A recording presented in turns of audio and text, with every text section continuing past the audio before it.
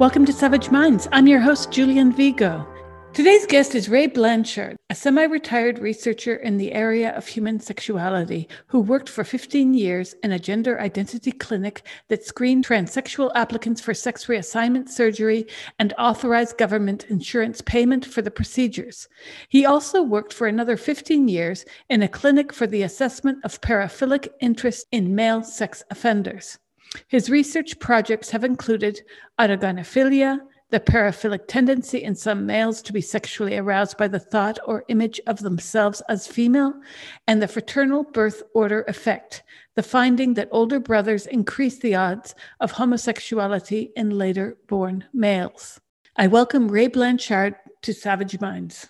I remember when I came back to the States from the Middle East at one point in the late 90s, there was a T added to the LBG.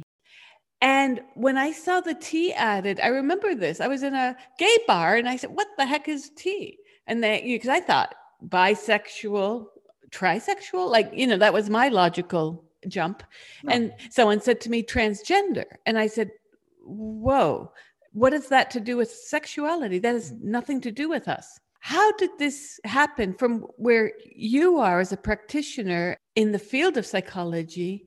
How did you experience this? Well, I think I should go back and explain to you what life was like in the late 1960s, the 1970s, the 1980s, and early 90s, the days when gender identity clinics were being established, because the topics that were discussed, the climate of opinions, bears no resemblance whatsoever to the things that we've just been talking about. And I think it's important. I would like to kind of go over some of the differences, because I have followers on Twitter who kind of occasionally write these accusatory tweets of, what were you people back in the 70s thinking that you unleashed this horror on the world? And the concept that there was a cabal of patriarchal monsters who were planning to create an army of trans to take over women's spaces, it just bears no relationship to what's going on now. So I'd like to kind of discuss some of what it was like then and how things, before we get to how things changed, I kind of want to stress just what things were before they changed. In the first place, so I worked at a gender identity clinic from 1980 to 1995. At which point I left and I took over the research directorship of a clinic for the assessment of sex offenders. It was a career move up for me. But the clinic that I started working at in 1980 was part of the first wave of establishment of gender identity clinics, usually at university-affiliated hospitals. Back in those days, among clinicians who worked with trans patients, the universal assumption was that transsexualism is a psychopathology or a species of mental disorder. Nobody thought of it as anything but a mental disorder. There was no concept that this was really an aspect of political oppression. When I say that everybody involved regarded transsexualism as a mental disorder, it doesn't mean that people thought that transsexuals were barking mad. Everybody understood perfectly well that transsexuals could function at adequate or even outstanding levels of competence in many other aspects of life. They simply had this one, quite often encapsulated area of psychological functioning that was causing them a great deal of distress, in some cases sufficient distress that their whole lives were overshadowed or tainted by their emotional problems with their biological sex. So that's a very different thing from the attitude now, whereas I actually got suspended from Twitter for 24 hours for saying I regard transsexualism as a mental disorder, even though it's still listed in the DSM as a mental disorder. So I mentioned that everybody assumed that transsexualism was a mental disorder. Secondly, in those days, all gender clinics were gatekeeping organizations. Their function was to screen out applicants for sex reassignment surgery. They were not there as cheerleaders. They were there to make sure that The only people who progressed to medical measures were those for whom there was no other viable solution to their psychological problems. Thirdly, the way that patients were selected at all of this generation of gender clinics was that there was a real life test, and a patient was required to live full time and present as the opposite sex for some period of time. Now, at the clinic that I worked at, patients had to present as the opposite sex and live as the opposite sex full time for a minimum period of 2 years before they were even considered eligible for approval for surgery. And during those 2 years, they had to either be working full time or attending school full time, or if they were of an age where retirement would be appropriate, then they had to do some bona fide charity work in the opposite sex role. And furthermore, they had to present us with documentation that proved that they were doing these things. They could bring us pay slips from employers. We couldn't legally demand to see their income tax forms, but many patients simply found it convenient to show us that they had filed their income tax as Mary Smith and not Martin Smith. So they couldn't be just staying home, ordering pizza delivery, and putting on a dress and saying, I'm living as the opposite sex. Thirdly, many, many fewer patients were transitioning. In those years, the 85 to 90 period, 80 to 95 period, my clinic screened all patients from the province of Ontario who wanted to have provincial health reimbursement for sex reassignment. And several other Canadian provinces also sent their patients to us. And if we approved them, then they would get reimbursement for sex reassignment from their own provincial health insurance plans. The point I'm getting to is we were seeing patients from a large portion of Canada, which is not a tiny country, and we approved roughly a dozen per year. So the scale of the thing was quanta less than we're talking about now.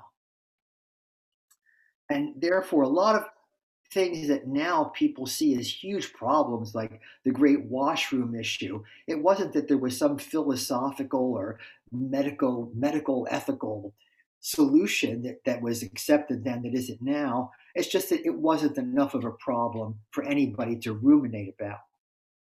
Yes, it makes a difference if you're a female and you're in a bathroom and once in your lifetime you see someone who's clearly male in a dress, as opposed to this can happen now. Women are told this can happen at any time, especially in countries and states where this is allowed. Yeah.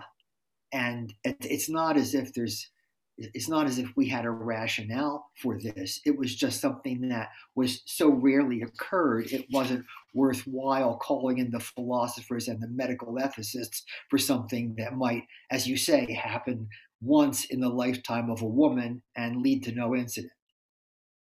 And I would guess the other difference then was that people who presented were presenting for full sex reassignment. If they were males, they wanted a vaginoplasty. If they were females, they wanted construction of a male chest contour. Phalloplasty was rare, still is, because it's not a particularly satisfactory surgery. We didn't have patients coming in saying, I'm non-binary and I'd like my breasts removed because I don't really feel like a woman, but I don't want to be masculinized in any other way. I just don't like my breasts and would like to have them removed.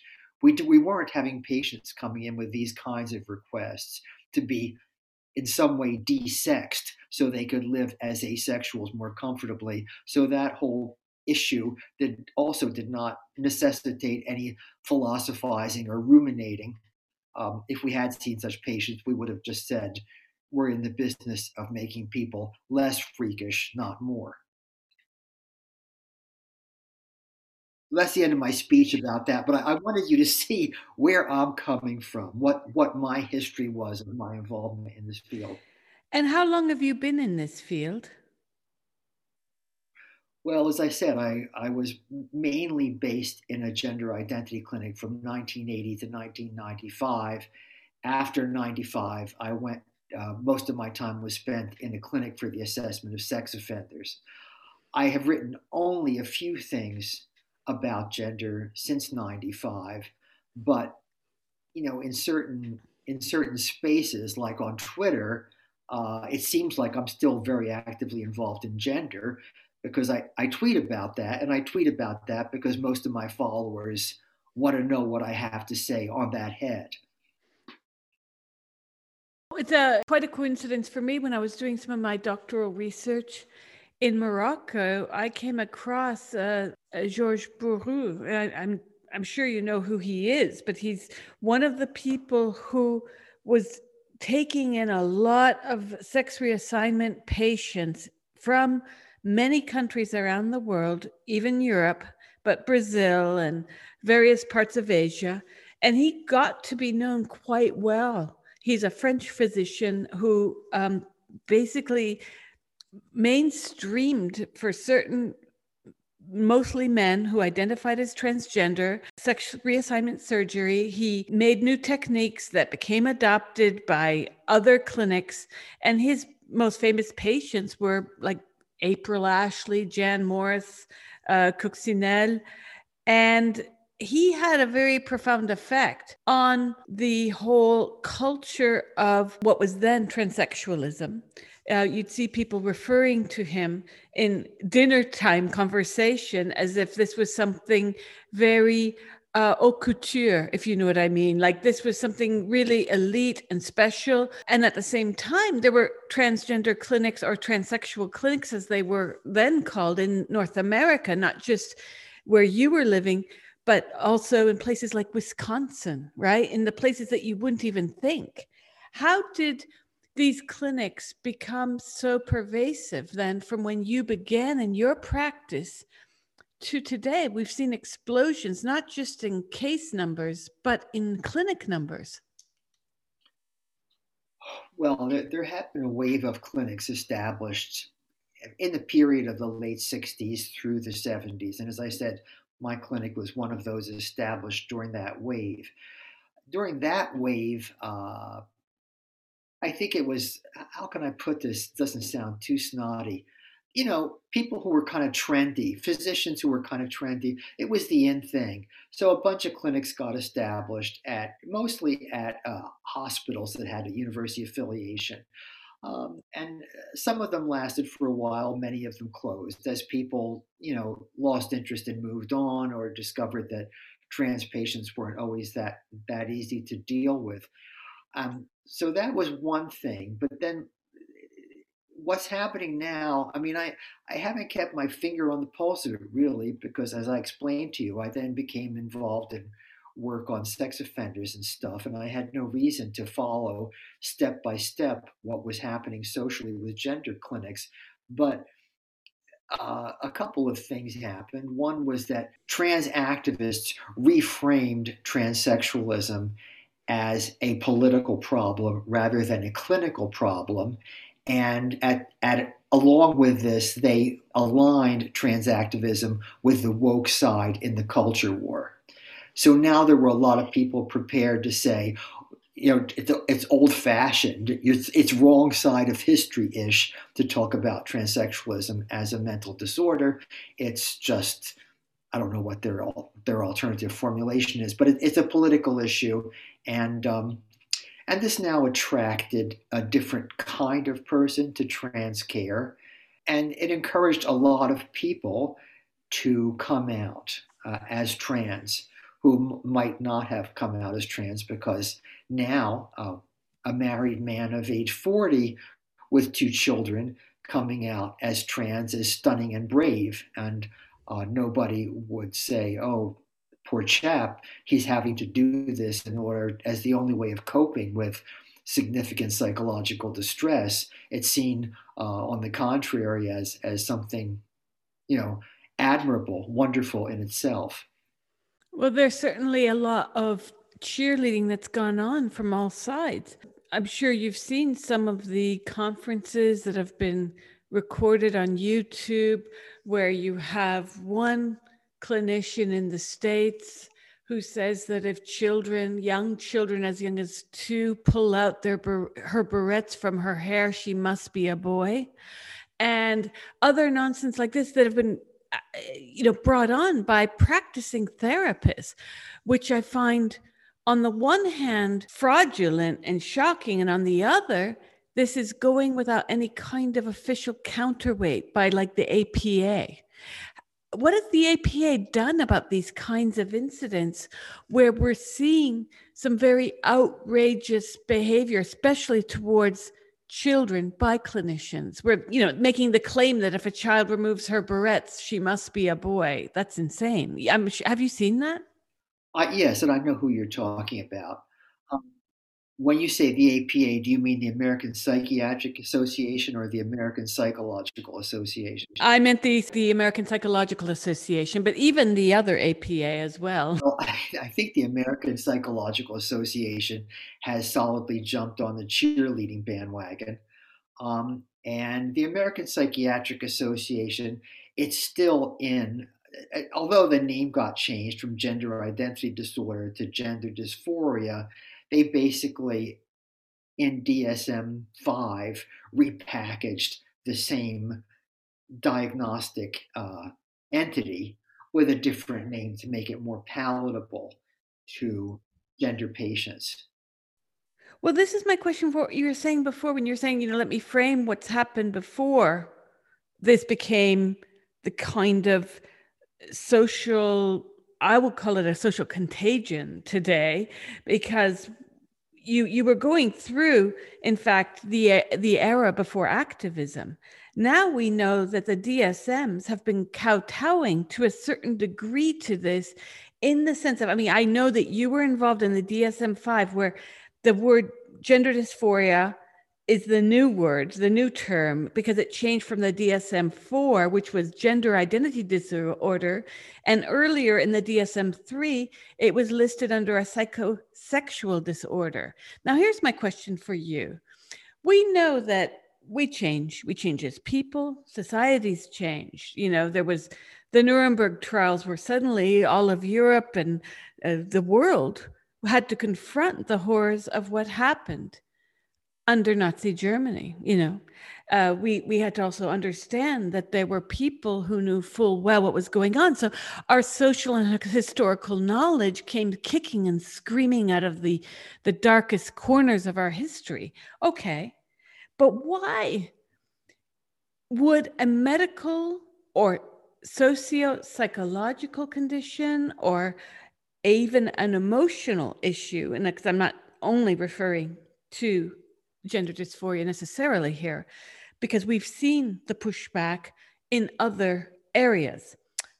I have written an article about chronic Lyme disease. I'm afraid to say it. I just said it. Please don't write me hate mail, anyone. And I'm sure if you have colleagues that have worked in that, you know what they have faced. I interviewed the head of the Royal College of Medicine, who specialized for years in chronic fatigue syndrome. Again, please don't send me hate mail. Send it to Joe Biden at thewhitehouse.gov, because I have never in my life had an article. I had an article shut down on this subject within an hour by a leftist publication. They were trolled and did it. Totally unethical, journalistically speaking, but it made sense as to why the person from the Royal College of Medicine in London told me about how he has to have, to this day, even though he works on post-traumatic stress now for many years, for 20 years, he still has to have his male x-rayed. So my question to you is, when you were on the panel of the DSM-5 examining this very entry, how is it that organized lobbies have the power to change what scientists or let's say specialists, in your case, psychologists or psychiatrists, know best?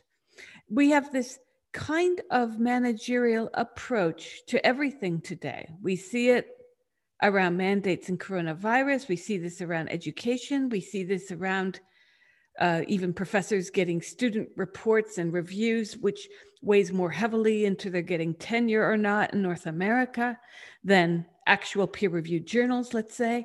And we're seeing this with the DSM. Why would something be lightened? I'm going to use that kind of euphemism, but where a psychosexual disorder is made into a term that placates the lobby, while at the same time, years later, you get the angry tweets from largely women who say, wait, you've set this all in motion. How does that happen? And why does that happen? Well, I have to measure my words here for a variety of reasons. One is that everybody involved in the DSM had to take an oath of silence that they're not going to talk about internal matters. But there's some, and I also don't want to, like badmouth people. There was a DSM-5 committee or work group, it was called, for sexual and gender identity disorders. It was subdivided into three parts. One group of 4 people worked on gender identity disorder, one group of 4 people worked on paraphilias, and one group of 4 people worked on sexual dysfunctions, meaning like difficulty having, reaching orgasm, premature ejaculation, that kind of stuff. So there were 12 people, but divided into 4 sub-work groups. I was the chair of the paraphilias sub-work group. I was not involved in the work group that was handling gender identity disorders. I never attended any of their meetings. I had no input into what they did. I wasn't happy with a lot of what they did, and I'm sure that they knew that I wouldn't be happy with what they did. But, when we all met for dinner after the day's conferencing, the topic was just politely avoided in my presence, and that's how it was. Now, if you're asking me why those people, to whose deliberations I was not private, softened the language of gender, it's simply because, they wanted to be seen as woke and as nice and as allies to trans people. But Ray, you've practiced psychology for many years, and I racked my brain because I do work in ethnopsychoanalysis, and I keep wondering what kind of psychological situation has ever been responded to by that group making a huge lobby politically, governmentally, institutionally, and through threats. And where if you do not recognize them as they see themselves, you will be mandated even to have the police at your doorstep, for instance. And I kept thinking, why have we been pressured by, in Canada, it's huge. In the US and all the Anglophone countries, basically, this is a huge push where there's been institutional capture and you can lose your job if I don't say she to refer to someone that I regard as male. And I'm thinking, where did this politics of kindness emanate from? Because we, like me, I'm not this person's psychoanalyst or I'm not their therapist.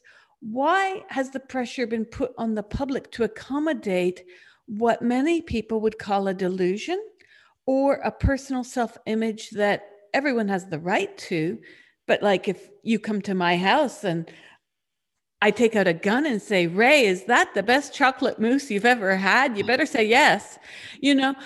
This is what a lot of people are pushing back on. Even myself, who I've had friends throughout my life who've identified as transgender. I did the pronoun thing, but when I saw what emanated over years and years of this tumbleweed of pronouns and thinking it was just a few people, and suddenly one day we wake up and it's not a few people, it's a huge lobby. It seems to be steeped in misogyny. I hate to say it just like that, but I am. I hate to say it because I think there are exceptions. I think those offering the true trans model, this becomes complex because we can all make exceptions for people we like, right? And you can lie to me and say, yeah, it's the best chocolate mousse and your haircut looks really good. But the reality is that we all make these exceptions of being polite in private discussion.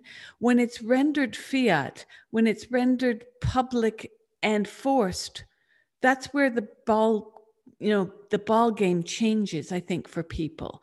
And so, was there ever a moment when psychologists thought that it was a good idea that people should accommodate these identities? Because what we're hearing on the streets is we have to abide by people's preferred pronouns. That's a thing now, preferred pronouns. And it's not just the name change, like from Dennis to Diane. Everyone can get on board with that. It's not only legal, it's just a name. But pronouns are somehow more visceral, right? Because you're telling me not to see what I'm seeing. Well, I understand what you're saying. I go back to the realignment of transsexualism as being seen as a political issue rather than a clinical one. The trans activists did when they allied themselves with the woke movement, they appropriated all of the apparatus that was being used to talk about race relations in the U.S. You know, and this became the model for how you talked about trans people. Trans people are treated as people of color. So just as, you are obliged to use the words that people of color want to be used for themselves, you are obliged to use the words that trans people want to use for themselves. Just as you might feel that people of color or who have been traditionally discriminated against need special consideration in certain circumstances, trans people, because they've historically been oppressed, need special consideration in certain circumstances. So all of that apparatus that was used to get equitable treatment for people of color and for women was taken more or less holus bolus and applied to trans people. All that apparatus was transferred to trans people. True. I've noticed that myself, that the civil rights era language was co-opted, as well as, bizarrely, some of the feminist talking points was also co-opted within that movement. Yeah, that would be possible to do because I don't think the trans movement really has a fully coherent uh, theoretical view. So they're going to co-opt whatever language is convenient for the goal at hand. And if that language is the language of civil rights as developed in the context of anti-racism and feminism, then they'll use that language. If the language sounds feminish, feminist-ish, then they'll use that language. And it's very easy to confuse the issues for gain purposes. One of the things I learned from being on Twitter, because I'm not a public intellectual, I'm not a philosopher, I have no particular interest in social phenomena, but I realized eventually that the word gender was co-opted by two very different groups for two very different purposes, and that has led to a lot of confusion. The word gender was used by feminists to refer to role expectations that are imposed by society on women. The word gender in the area of trans comes via work on children with disorders of sex development, that is, intersexed children. And that's why we have this language of sex assigned at birth. There are certain cases of infants born with genitalia so ambiguous that deciding what sex to raise them as was arbitrary, and they were assigned a sex at birth. And the people like John Money, who began their work with human intersexes, then dragged this language along with them when they started seeing transsexuals. But the consequence of it is that in the trans area, or for feminists, gender means what you do because of socialization, whereas in trans, gender means what you do in spite of your socialization. It now actually has two opposite meanings. Well, I would add on to this a bit. When I was teaching at Montreal, there's no term for, we use the word gender in English because the gender is not genre. That has another meaning altogether. But what I did notice from the use of this term for money, I mean, money is an interesting character who comes to the US. It was the era of Kinsey, and he gets involved in sociological and sexual studies of such. And he was fully steeped in what is gender. I mean, he came into it because of the travesty of a child who, due to a botched circumcision, had no penis. And his fixing of gender was actually a fixing of a damaged body, a harmed body by one unnecessary medical procedure with yet another. And it's no coincidence that money started this work at the height of the atomic household, as Christina Zarlango refers to. She's a scholar of American studies, but her work focuses on this era post World War II, when women were pushed out of the factories so their husbands could take up the roles and their brothers could take up those roles again. And they were forced into the house. And hence we saw in the 50s a rise in the use of Valium and alcohol amongst housewives. These women were trapped in this double bind of a world they had to leave while being put back into the box that they were happy to have exited. Gender from the 1950s is a very toxic and explosive element. So it's not coincidental, it's not even ironic that money fixed one kind of bodily mistake, surgical mistake, with another. And, I'm sure the end of that story of his convincing the parents of this small child to have this child turned into a girl, it ended in suicide. Well, yeah. I mean, I actually knew John Money slightly. I had dinner with him once or twice. I mean, he's much older than me. Of course, he's dead now. He's much older than me, but we overlapped. So I said I knew him. I know his history. I probably tend to see his career more in terms of his personal career as opposed to John Money as a cork bobbing on the sea of social changes.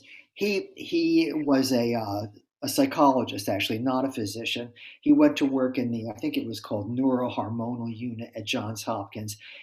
His first work was, he wasn't the first to do this. He was the second person to study intersex children as a way of getting at the problem of, are sex differences nature or nurture induced? Actually, the first study like that had been done by a guy named Albert Ellis, but his work isn't widely known. So John Money did the second study. That was his first, his introduction to gender. It was it seemed like a reasonable question at the time. We'll look at these kids with ambiguous biological sex, and we'll see, does their rearing turn them into boys or girls? So that was how he started out. Then he adopted the view that it was rearing that was determinative of what the person would later identify as male or female. So he had been dining out on this view, had become quite famous for a psychologist, and was well established in that position before the case of the Reimers case came along. He applied his theories to Reimer's holus bolus, and then, of course, the Reimers reassignment did not take, and there was that catastrophic outcome. Money had plenty of time to say and publish, well, about my famous case, it didn't quite work out as I had originally published, but he chose to tough it out. And I think that was a disastrous career decision for him, because then John Colapinto wrote a whole book about him, which made him look very bad. This is where I was getting at with him coming, to the States at this time when Kinsey was a hot button topic, both positively for those curious about these burgeoning clinics of sexology, and then sexual behaviors units like the one at Johns Hopkins. And remember, WPATH started pretty much right after the Johns Hopkins Clinic was shut down in 1979. And my question is this for you, because I know you work in the field of psychology.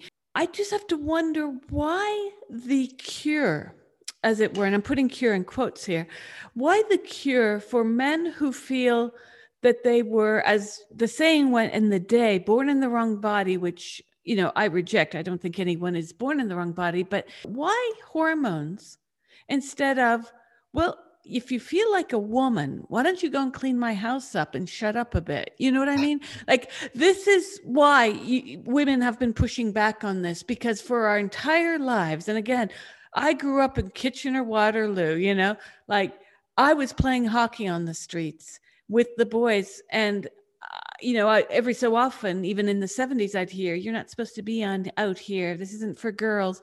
But I did have to push a lot in my life in certain things that I did because of being female. So where did it come about, even for money, even for, making a horrible reference now, but the first transsexual operation was actually one conducted during the Weimar Republic upon a woman, where they tried to transplant a penis. Of course, she died. But why are these interventions medical or hormonal rather than talk therapy, the kind of thing you do? And there's a taboo around the talk therapy, as I'm sure you know.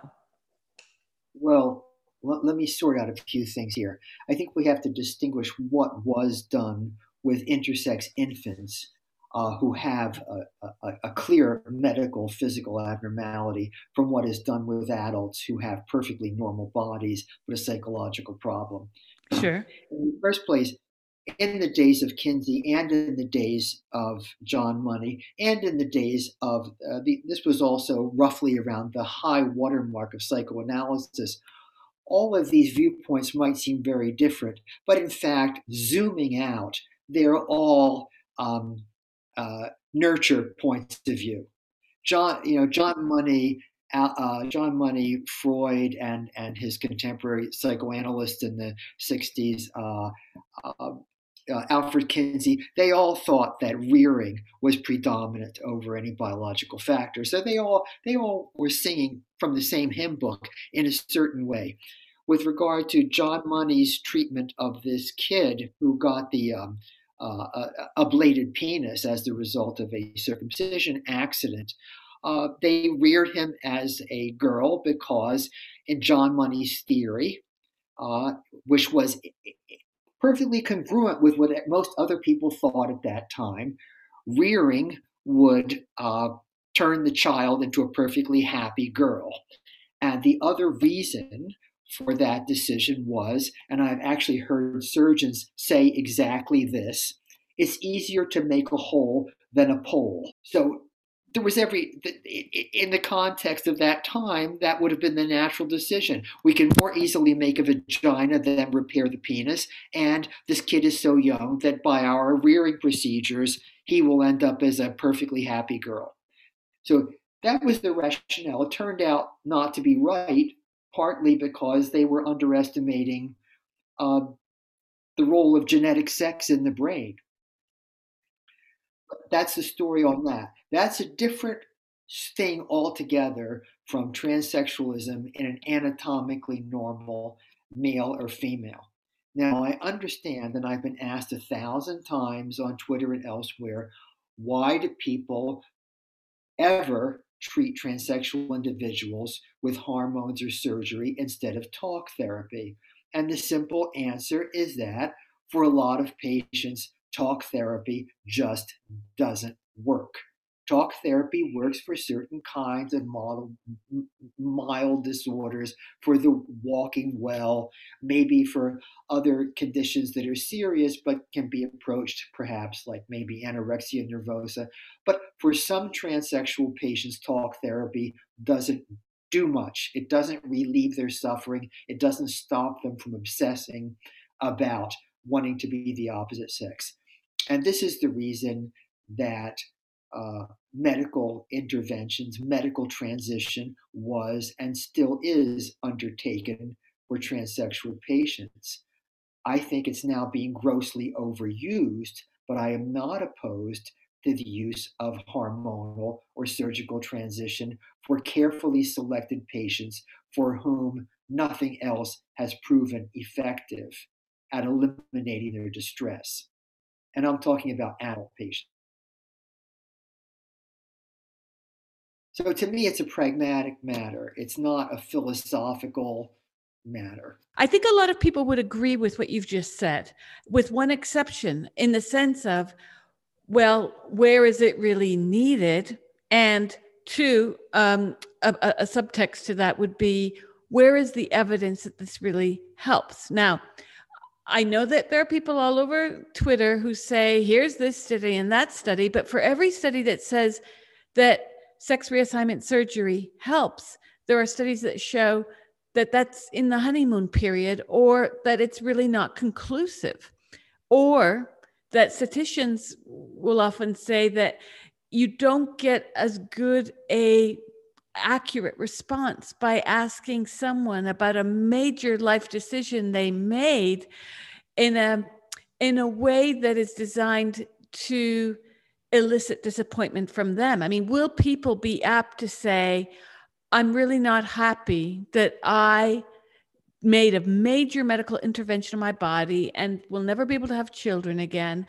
I mean, I do have to wonder to what degree the satisfaction is what is said to be so, if you catch what I'm saying here. Yeah, I understand what you're saying, that it would be too threatening to say, I did this to myself and it was a mistake. Exactly. I mean, no one wants to even be wrong about voting for Biden, right? All I can say is that at the clinic I worked at, as I explained the situation to you, we were, if not exactly a national clinic, a half national clinic, and patients who wanted to revert back to their original sex uh, sometimes did come to us because they wanted help in getting their breasts back, or help in whatever could be helped with. And we had a pretty high follow up rate because we, unlike clinics now, who I think it's like one and done, we contacted patients every single year and invited them back for a follow up appointment, whether they had contacted us or not. We really tried to keep contact with everybody, and we kept contact when I was there with over 80% of patients we had seen. And there were a few who regretted the decision to undergo sex reassignment and who reverted to their original sex, but in those days it was a small percentage. However, this was under a very stringent gatekeeper model. These people were very highly selected in the first place. And today the model is more clientele oriented, is it not? That's one way to put it. My way of looking at it is it's an abdication of clinical responsibility, but they see it as client centered. Yeah, well, I say this because I have friends who are psychiatrists who told me that they could no longer refer to their patients as patients and had to use the word client. And it's happened in all areas, not just in psychiatry or psychology, but it's happened in academia even. I had a memo from my university referring to my students as clients. That was the subject of a departmental meeting even. Now here's where you enter the picture in a very contentious manner. You know where we're heading right now, right? Your Well, work on paraphilias, right? And yeah. your work specifically on autogynephilia, which I tell you, Ray, I've told women directly who've asked me about an article they're writing or something they want to research. I would tell them, stay away from the subject, not because I don't believe your work on it, but because it's that toxic of a social media subject, right? Yeah. Can you tell our listeners about your work on this and with the kind of pushback you've had? Okay. At the time that I started working in gender, I realized that the biological males were a very diverse lot. And I was not by any means the first person to have this perception.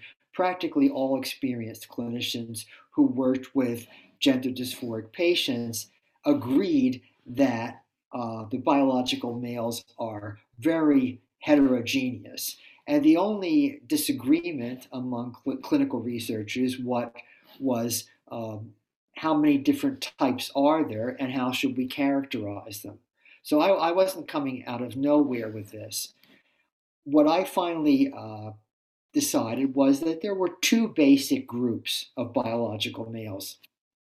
One group were very similar to ordinary homosexual males, with the difference that whereas many ordinary homosexual males have some girl like behavior in boyhood, which they grow out of, these were homosexual males with a lot of girl like behavior in childhood, which they never grew out of, which in fact became cemented into their personalities and made it impossible for them to relate to the world except as female. That was one group. The other group was more mysterious and and had more variability. And these were males who were seemed to be clearly heterosexual. They were often married to women, often had children. They were presenting at much later ages. Some were presenting at the age of 40, 50, 60, even over 70, saying that their feelings of being feminine had now become unendurable and they needed to do whatever was necessary to live out the remainder of their lives as females, which often entailed getting a divorce and uh, quite often also resulted in alienation from their children. I found that the history of these men, in many cases, included masturbation in women's underwear or women's bathing suits or something intimate to do with women's apparel at an early stage of their lives when they're entering puberty at age 12, 13, 14, sometimes even later. So I was exercised by the question, what is the link between masturbating into your mother's panties at age 14 and wanting to have your male genitals removed and replaced by a vagina at age 45? And I finally came up with this concept of autogynephilia, which is that these males are erotically aroused by the thought or image of themselves as female, and that this connects the clearly fetishistic activity with underwear with a later motivation to have a male genitals extirpated and replaced with a vagina. When I wrote that, I wrote it in a neutral clinical way, and I published it in journals that had print circulations of like 1,000 copies. And I thought I was writing for a handful of clinicians in the entire world. But it kind of, then the internet came along and it got out. And what was some of the pushback you experienced for having this? Because, you know, just mentioning autogynephilia on Twitter will result in a flame war, as I'm sure you've seen and been been the victim of even.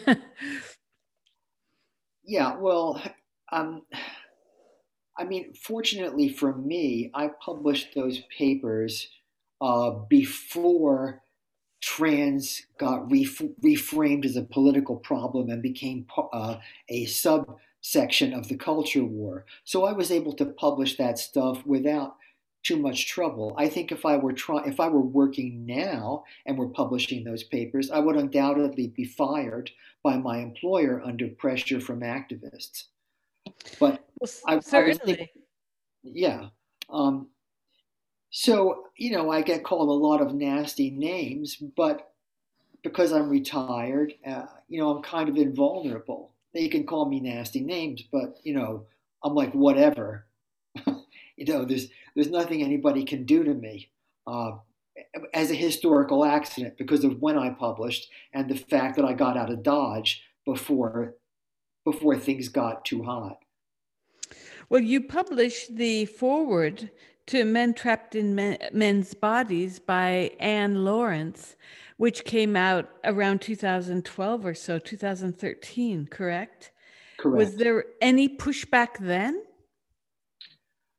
Well, I mean, I'm constantly, if you would go online and Google my name, you'd constantly see, Blanchard the fraud, Blanchard whose work has been debunked. I've never seen the word debunked so many times in my life. It's like a Homeric epithet. Rosie Dawn debunked Blanchard.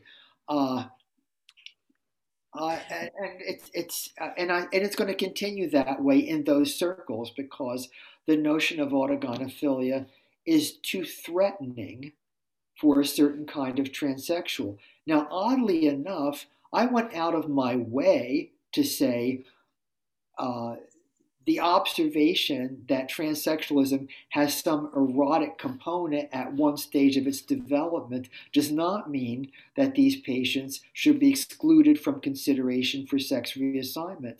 I went out of my way to say that, nor did I ever say that transsexualism in these cases is nothing but a fetish. In fact, I went out of my way to say the opposite. But they fill in the blanks with their fears of what I might have said. Well, that happens even if you use the term. I mean, uh, the editor of this collection, I presume, because these are a series of stories, Anne Lawrence, is also transsexual, but you can't say transsexual because that's not PC. But I believe I've seen Anne Lawrence refer to transsexualism various times. So these terms that are even like, Jane Rogers, who's a very well-known actor, Andy Warhol films, and was called a transphobe. Jane Rogers is one of the most famous and early transitioners in the scenes in New York, right? So we're seeing where even transgender people or transsexuals, because some of them prefer that term, are being called out for saying, you can't say transsexual. And it's like, oh, really? So now the terms are up for grabs depending not on who says them, but the woke culture of today. Like you mentioned earlier, this is about politics more than the profession of psychology or the patient's own personal, private psychological life, right? And it's both a paradox and curious. I mean, it's fascinating for someone like me to look at, but it's also troubling because, as I'm sure you've noticed, you're on Twitter, and the kind of externalisms that are happening emotionally, not just about trans, but everything. Again, go back to last week's election, go back to anything about American politics over the last year. People are externalizing some very strange behaviors because of a simple disagreement. People no longer can sit down and disagree and continue sipping on their tea or beer or whatever. Now it's, debunked, you're debunked, Ray, and I'm going to out you and I'm calling your employer, reported. So everyone's being blocked and reported. Very few people are having discussions. And then going back to where you started to discuss what autogonophilia is, we've sort of lost focus that these are parts of our human components as people. I mean, what a fetish isn't necessarily going to be good or bad. As someone might even say fetishes are part of all culture. Certainly the fetish as an anthropological signifier is part of every culture. When you were speaking though about the homosexual men who were, you said girl-like, they had girl-like behavior. And then you talk about men who are, let's say, masturbating with women's underwear. To what degree might some of these reasons behind transitioning or behind this, what is called gender identity today, to what degree are men experiencing these behaviors, because perhaps men's rights has not gone very far in terms of being able to, like, I can go out of my house dressed any way I want. Literally, there is not one thing that you could tell me, I dare you to put on this, and it would make anyone blink an eye, because I am actually freer than you to wear anything I want and to have no one bat an eye. You, however, would struggle if I were to make a list of 10 things of you and I dare you to wear this. You see what I'm saying? There's this taboo culturally and performatively for men. So when you say that, this young gay man, let's say, who was raised in an environment of homophobia and was made to feel girl-like because he felt girl-like because largely culture. I mean, there is no inherent girl identity. There's not really. Yeah, I don't know if I would go as far as I understand what you're saying, but I think I probably wouldn't go as far as you have. When you're talking about children, let's talk about the transvestitic cases first because they're so clear. You know, nobody is pressuring an 8-year-old boy to suddenly become absolutely fixated on his sister's bathing suit. You know, there is nothing in society that's whispering in his ear, go grab your mother's panties and jerk off in them. You know, this is something that is coming from within. This arises within the boy. This impulse arises within the boy. I don't care how many Victoria's Secret ads he's watched. he's not getting the ad to go raid his mother's underwear drawer or his sister's underwear drawer to get undergarments to masturbate in from that. So I think that in that particular case, there, everything interacts with societal messages. How could it be otherwise? But I think there is something about those boys. There is some germ there that is not coming, is not originating in the outside environment, but is originating in the boy.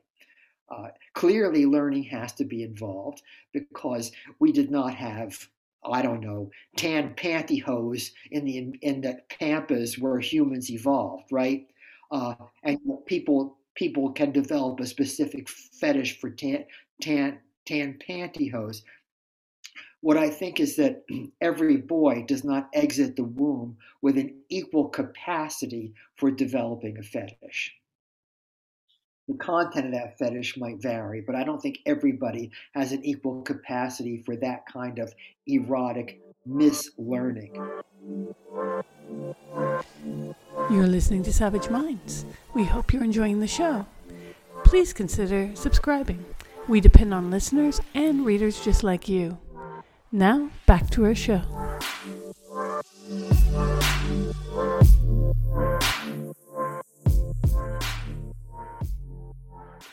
I understand about that side, about the anagonophilia side. I was more asking about the young boy who's been made to feel that he's a girl because homophobia was par for the course in much of the 20th century.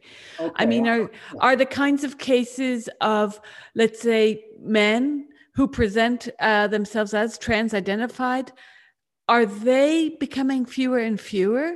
Or is anyone actually cataloging this as gay rights have become more mainstreamed? Well, people have documented, and I believe this is true from my own casual observations, that the homosexual type of male to female transsexual predominates in Asia and in third world countries, whereas the autogynephilic type predominates in Western countries, Europe, and North America. I think there are social reasons for that. I think that there probably are just as many autogynephilic transsexuals in Asia or third world countries, but in those countries it would be unthinkable for a man to leave his wife and essentially desert his children to pursue life as a male, whereas in North America and Europe it's now valorized.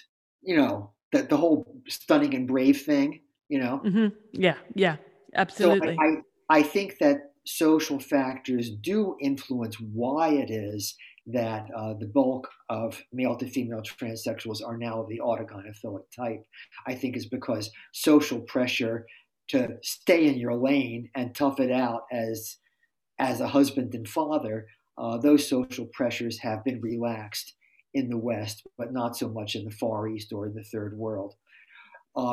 I don't know if there is a smaller absolute number of homosexual male to transsexuals.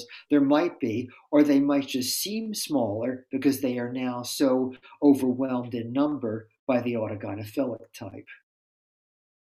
Well, that's what I was curious about, because you have a lot of feminists who raise this as an issue, and even they reject it outright in terms of, especially lesbians, and I understand why. There's been the cotton ceiling, which is this, it's not just a theory, it's a reality that there have been, not all or most, but there are certain trans-identified males who identify as lesbians and have put pressure on women and young women and even girls to express attraction for them all the way through sexual acts with them. And this has outraged lesbians who already feel that their lives and identities have been co-opted by what they view as a well-funded lobby, because there are parts of the transgender community that are extremely well-funded, lobbies that have emanated from the gay and lesbian community itself, which have transitioned their mantra from gay rights and lesbian rights to trans rights, because AIDS was no longer a pressing issue within the gay community. And women, well, we're just second-class citizens. So let's get on to real women, the one with penises, right? And this is how women feel in general, I have to say. I've spoken to so many, and I get their outrage. I am very outraged at days about this subject, because when I'm watching, let's say, the L Word, then it's been rebooted and it's all about transsexuals in 1 or 2 or 3 episodes of the few they ran this year or last year.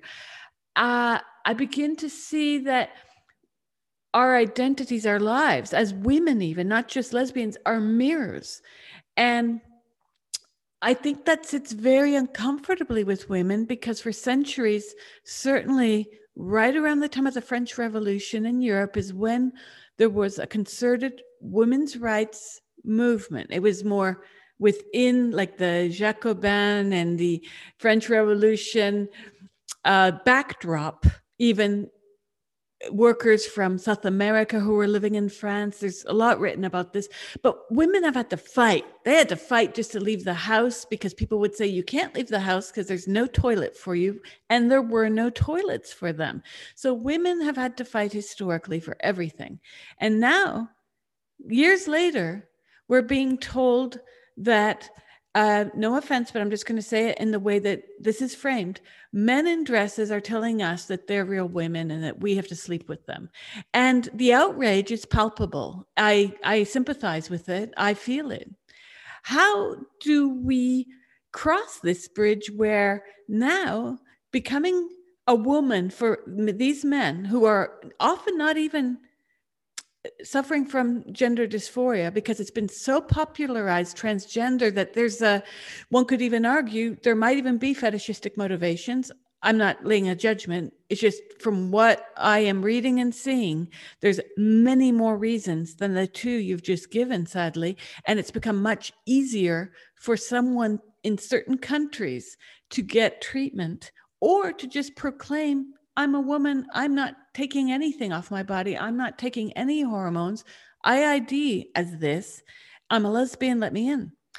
And I think that there's a huge bridge to cross now, where the cheerleading to allow these men to identify as women or as lesbians vis-a-vis legal fiat, and then women who are saying, whoa, I want to support everyone who's suffering from every kind of condition you might be able to name, but I don't agree.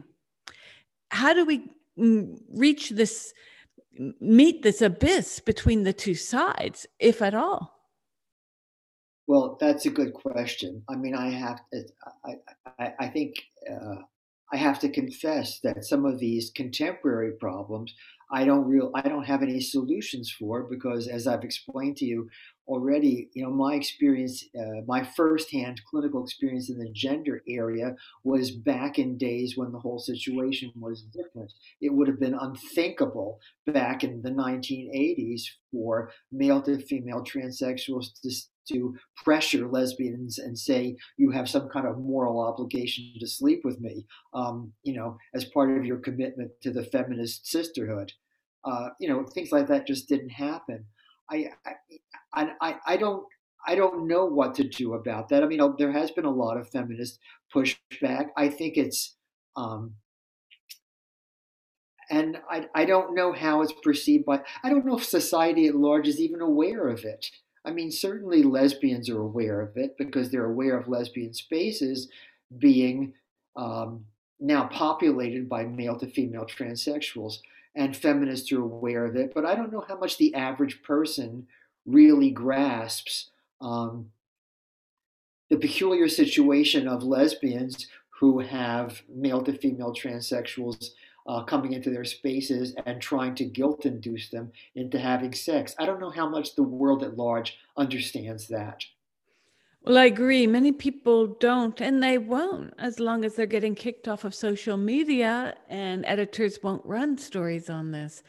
I started writing about this in 2013. A few years later, my editor said, sorry, we can't run any more gender critical pieces because we get too many threats. And there you have it. And as you know, well, maybe you don't, but the case of Meghan Murphy, who was kicked off Twitter for saying something not only reasonable, she was echoing the very terms of identifying the person about whom she was speaking. So she wasn't actually misgendering anyone. She was using the same terms that that person had used for themselves. And I do have to wonder if maybe this has all stirred up and become the mini atomic bomb that it's become because of a fluke of various historical and cultural happenings, being some of the following. Children in the 90s were hyper curated through medication such as Ritalin. Every child had some kind of complex. They were hyperactive disorder. Oh, what's the 4-letter one? Everyone seemed to have that. Everyone in Brooklyn in the 90s who had kids, their kids were on Ritalin, and ADHD, that was it. Yeah. And then we found, late 90s to the early noughts, autism was everywhere. Again, I'm not saying that any of these conditions are not real, but we saw an explosion in their diagnoses. We saw helicopter parenting also in the 90s and throughout the early 2000s. And then we saw social strategies for dealing with these parents' ideas of how their children should be handled in the public sphere. There's a very funny Billy Crystal Bette Midler film when they are taking care of their grandparents and they learn that their grandson's baseball team, everyone wins. It's a great moment when Billy Crystal's like, wait, they lost. No, everyone wins. And this kind of loss of objectivity, because if we can't see that one team wins and one team loses, and we can't see that sex is real and gender is socially constructed, then we do enter into murky waters. And this contiguous to Jerry Springer, Oprah Winfrey, let's just say late Phil Donahue from the late 70s onward, where we had confession TV. Everyone empathizes in the audience. You know that you're with a good group of people if they moan loud enough or if they show enough horror, when Jerry Springer would inevitably have women wrestling topless. I don't know how he pulled that off. And, it was just this circus culture of false or real emotion, depending on what show you tuned into.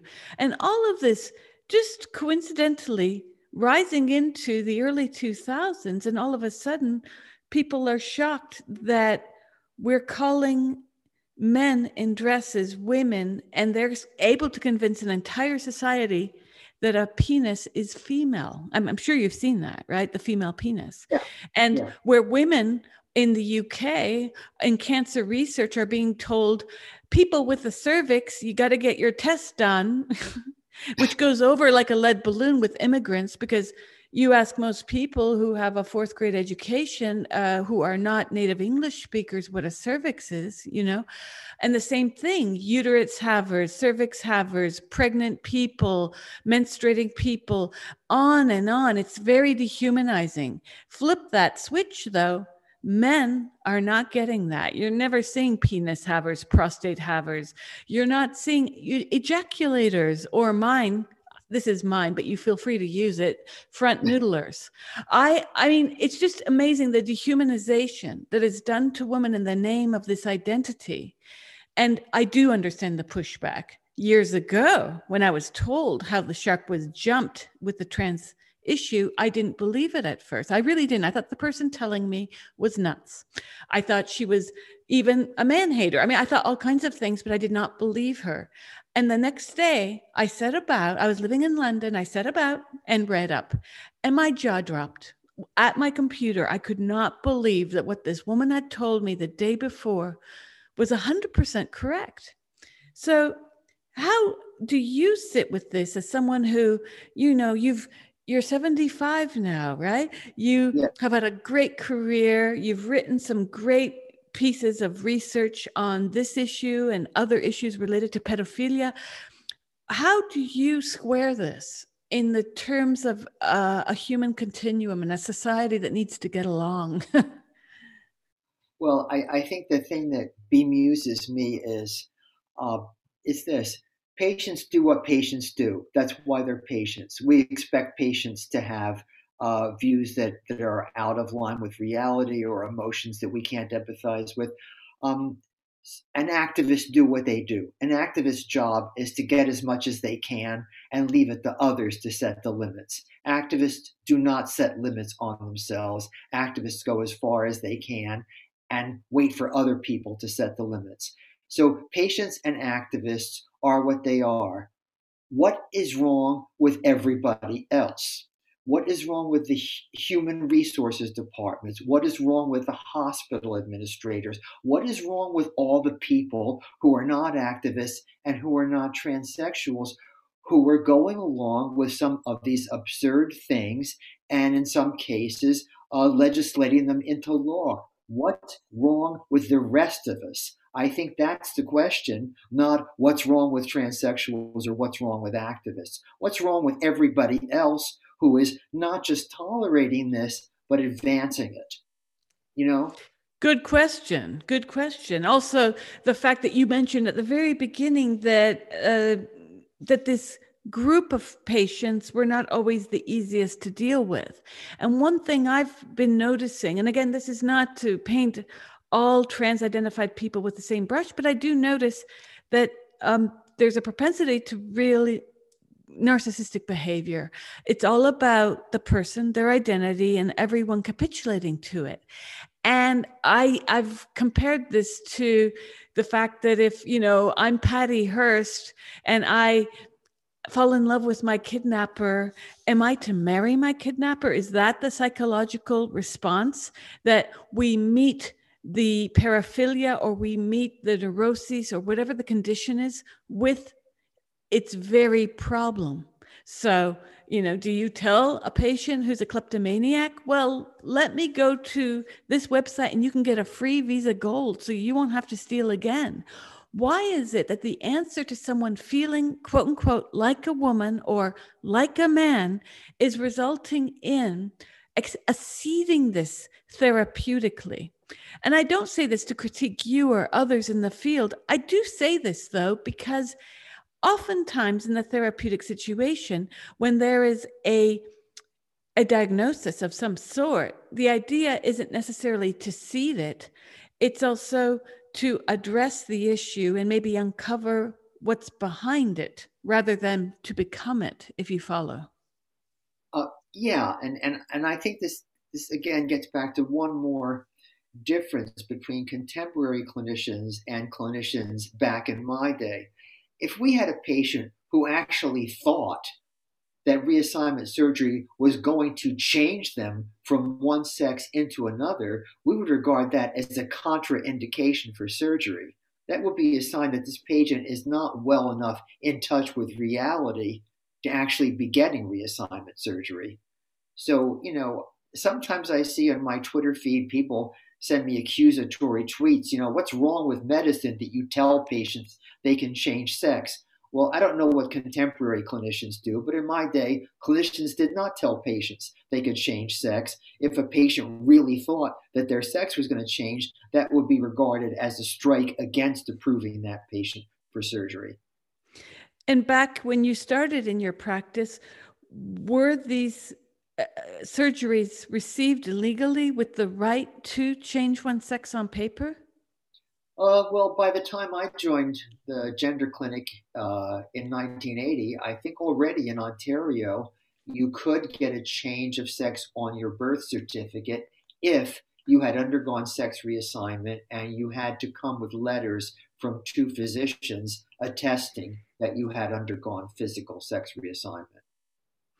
Do you think, from what you're reading and seeing over the last, let's say, 10 years, do you think that the ability to legally make that change based on having surgery or hormones or not, do you think that that legal facet is making this debate harder to have and maybe more aggressive and likely more combative than it needs to be, in the sense of, if I have a psychological issue, I can tell you, I mean, I'm a very private person, but at the same time, certainly, even if I weren't, if it were a psychological issue, I would want that for myself.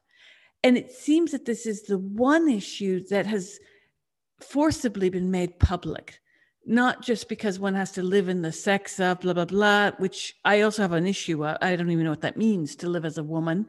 I really don't. And I've had 3 children like pop out of my body. I do reject the fact, though, that we seem to have the legal fiat rushing through a lot of the aggression. And I'm wondering if, from what you're seeing, what you've seen over the many decades you've worked in this, is the legal facet making the debate worse?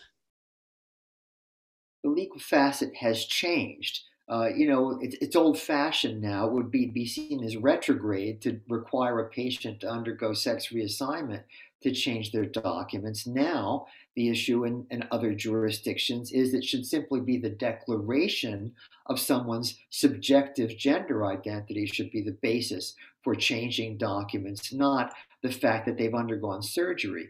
Back in the days when it was surgery, this was a contained matter. Now that it's just self-declaration, I feel like a woman, I feel like a man, it's a whole different ballgame. Well, this is it. I mean, when the feminists complain, and rightfully complain, I should say, that they feel fetishized, it comes down to this. John Money tried to locate gender as an essence. Women know that gender is nothing but stereotype. And this is why I don't think the two sides can ever meet, because it's not just that gender has a different definition from feminists to genderists themselves or identitarians, but because gender can only be visible as stereotype. For instance, back to my chocolate mousse.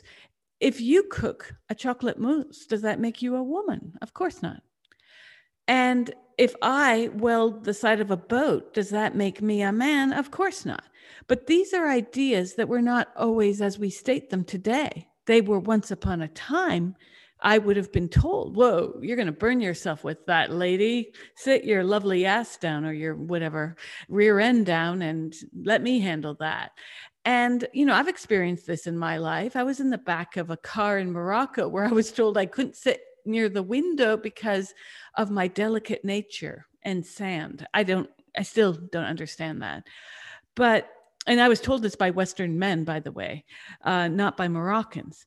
I find that so much of what gender is completely stereotyped. So back in the time of money, he was living in an era of hyper stereotypes because gender was hyper present. Today, I would think should be less, but it seems to have been more exaggerated than even, let's say, the 1970s or 80s, when there was a brief reprieve from gender. At least I felt it. Well, it depends on what. I understand the attractiveness of analyzing current gender phenomena in terms of feminist theory. I think there's a limitation to analyzing gender identity disorders using only the conceptual apparatus of feminist theory. There are many aspects of this pathology that really are not explainable in terms of either social pressures or uh, concepts like patriarchy, misogyny, sexism. I've seen patients, for example, who would be, if they had to, they would get a vaginoplasty and continue living outwardly as men, but they want a vagina. Now, it's hard to say that this is a result of sex stereotypes, right? A guy wants a vagina because he wants a vagina because he wants a vagina. And I think that one can't, in a clinical context, at least for clinicians who were adequately trained, I'm not sure how many still are, but you see phenomena that you say, this is an individual psychopathology developed from somewhere inside this person's own brain. This is not something being imposed by social standards or stereotyping or ads for women's products. Some of it is just internally driven, and that's kind of something that I don't like to get into arguments with anybody on Twitter, but sometimes I think the attempt to take the familiar conceptual apparatus of feminism, the concepts of patriarchy, misogyny, sexism, and use only those concepts to explain transsexualism, it's not adequate. And in a way, it plays the same game as the transsexuals. It's saying this is something we can talk about entirely in socio-political terms. No need to get into nasty, insulting things about psychopathology and mental disorder. And I felt that for a long time, that the feminists are unwittingly playing by the terms of debate set by the trans activists. Everybody is now agreeing to talk about these phenomena as social. I see. No, I see what you're saying. And I would add this though. When there was a trans identified female who, she identified as a man, went to a gym in East London. This happened 2.5 years ago, was kicked out. Pink News, well, no news ran stories about this. It was silent in the media. And the feminists were very quick to say, yeah, because women, no one cares about women. We're seeing kick-ups and dust storms over largely males who identify as trans women. And I even hesitate. I really don't even like to use this term in the sense of it is what the language has been, that slippery slope for what many women view their rights being lost, for what I would say is the individual's right to use words to paint reality for themselves. Because again, my mousse might suck, but I can have that delusion that it's excellent. And you can go and write a Yelp review about how you'll never eat at my house again.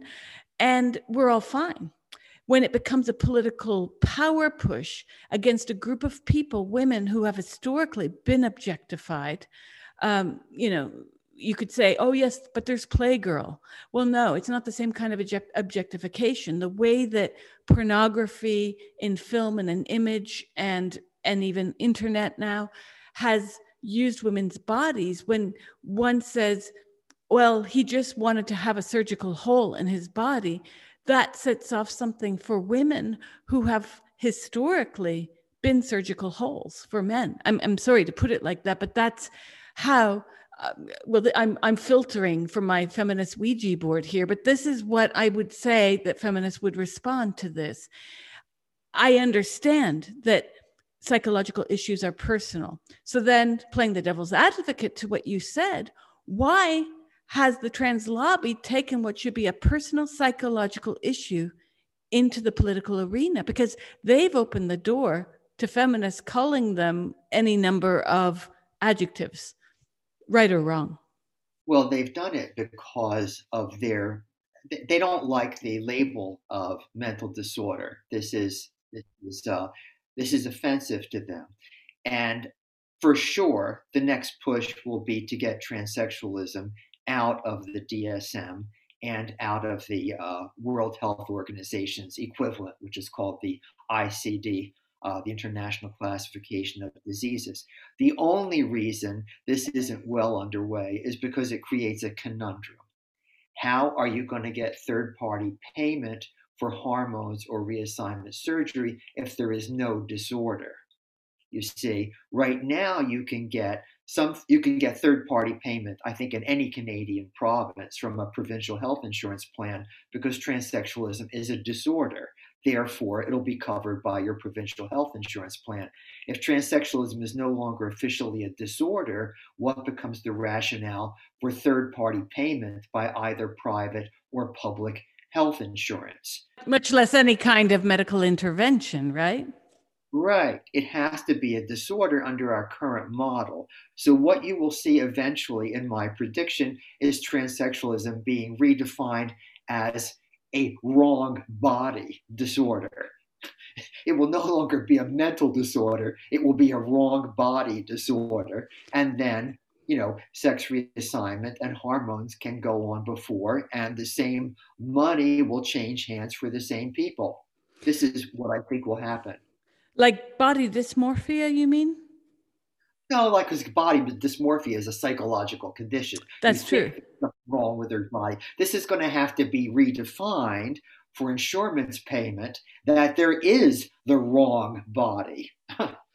But this becomes then, Ray, an impossibility to prove. I'm sure you know this. I mean, this all reminds me of medieval trial by fire, auto da fe. I mean, and at the same time, as you just said, for every trans person who says this is not a psychological disorder, there's another who says it is. I mean, Anne Lawrence also acknowledges autogynephilia as a reality for transgender people.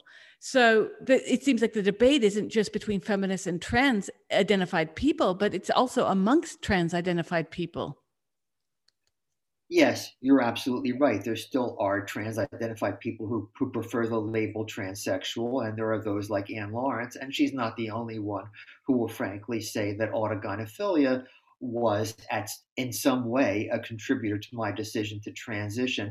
I predict they will simply be, they'll be kind of Uncle Toms. They're old people who were poisoned by who internalized the old prejudices, who internalized the old wrong ways of thinking, and they'll be negated and neutralized in that way. They're on the wrong side of history. But there's no other way you could continue with third-party insurance payment if there's no disorder. So it's going to have to be a wrong body disorder. Or the way it's going in places like Australia, the UK, and so forth, where people can just self-declare. Yeah, but you can self-declare all you want. But if you want to get a vagina or if you want to get a neophallus, somebody's got to do it for you, and those procedures cost money. True.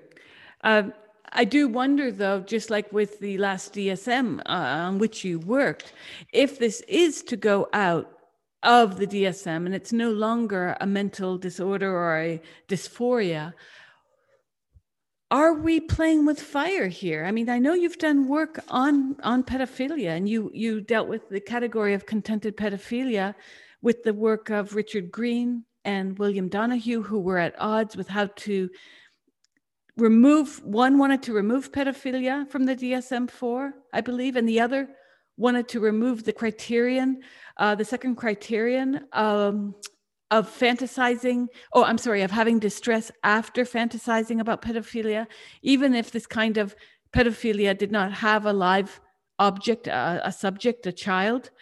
Mhm. Um, I know that feminists have been outspoken about this from places like, in the UK, there's an organization, historical group called PI that wanted to mainstream the same-sex desire for children. Is there a danger that we're just opening the floodgates to things that can be very harmful to people who simply lack the voice, the economic means to speak out, and so forth and so on? I mean, who's going to care about the poor children being effectively abused sexually if at the end of the day, Western, very upper middle class or bourgeois institutions are saying, but it's just another sexuality. Well, I think you have to consider what interest groups are going to push back. I think there would be a lot of pushback from parents at the idea of depathologizing pedophilia.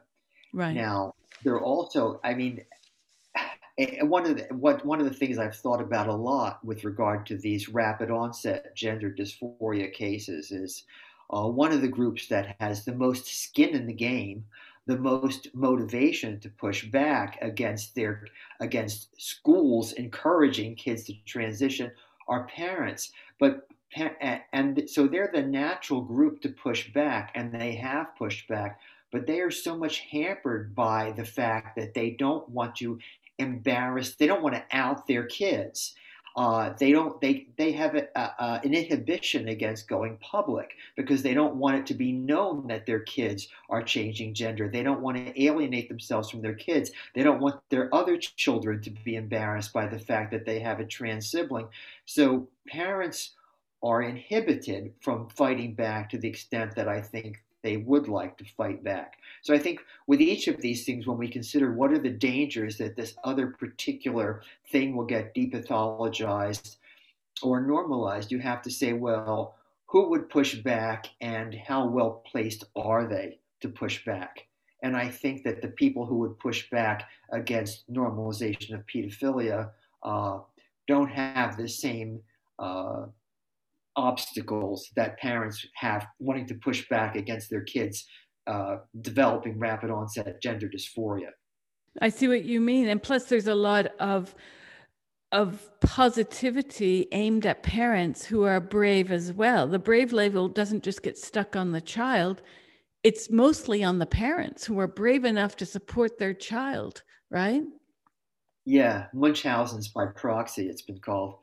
Well, exactly. And we've seen a lot of that. I mean, there's been a lot of criticism about the Jazz Jennings tele documentary series. I couldn't watch it. I felt like I was watching a postmodern circus. I mean, a cruel, cruel circus. And I do say this out of concern because while the feminists have been labeled the cruelest of transphobes, I actually think the ones coming down about the transitioning of children are the kindest. And I say this because I think there's nothing crueler than inculcating a child under a lie and dismantling their bodily autonomy and privacy and functioning. This is playing out already, as you've seen with the Kira Bell case in the UK. Um, it's very distressing to know that in the crosshairs, there's been a concerted effort to place children because they are not only the most vulnerable, but I think someone knew early on that parents would have to kowtow or lose their child, right? Yeah, yeah, and it has happened in some jurisdictions. There have been cases where parents, usually fathers, have in some way or other lost custody because they didn't want to go along with transitioning a child. It's a strange situation. It's very interesting also how identity has become more and more a part of our common psychology today. Not just gender identity, but identity of all sorts, where people are now finding themselves in their true identity. What do you think that has brought this on, psychologically speaking? Oh, gee, it's as I said before, I'm not, or maybe I didn't, but I'm not really a public intellectual. I don't think that much about these kinds of social trends. I think one thing that's been a player in a lot of what's happened is the internet.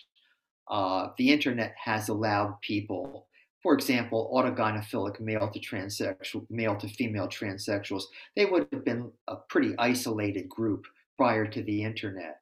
Now, people are able to get together from the comfort and privacy of their own office or their own bedroom and feed into each other's psychopathology. This is unprecedented in human history. That people with inherently rare disorders can find each other and form up into echo chambers, telling each other that they're right and the world is wrong. So this is something else that's a factor in some of the stuff that's happening, and there's no turning this back. The internet's not going to go away. We're not going to stop having the internet because teenagers are finding each other and encouraging each other to think of themselves as the other sex.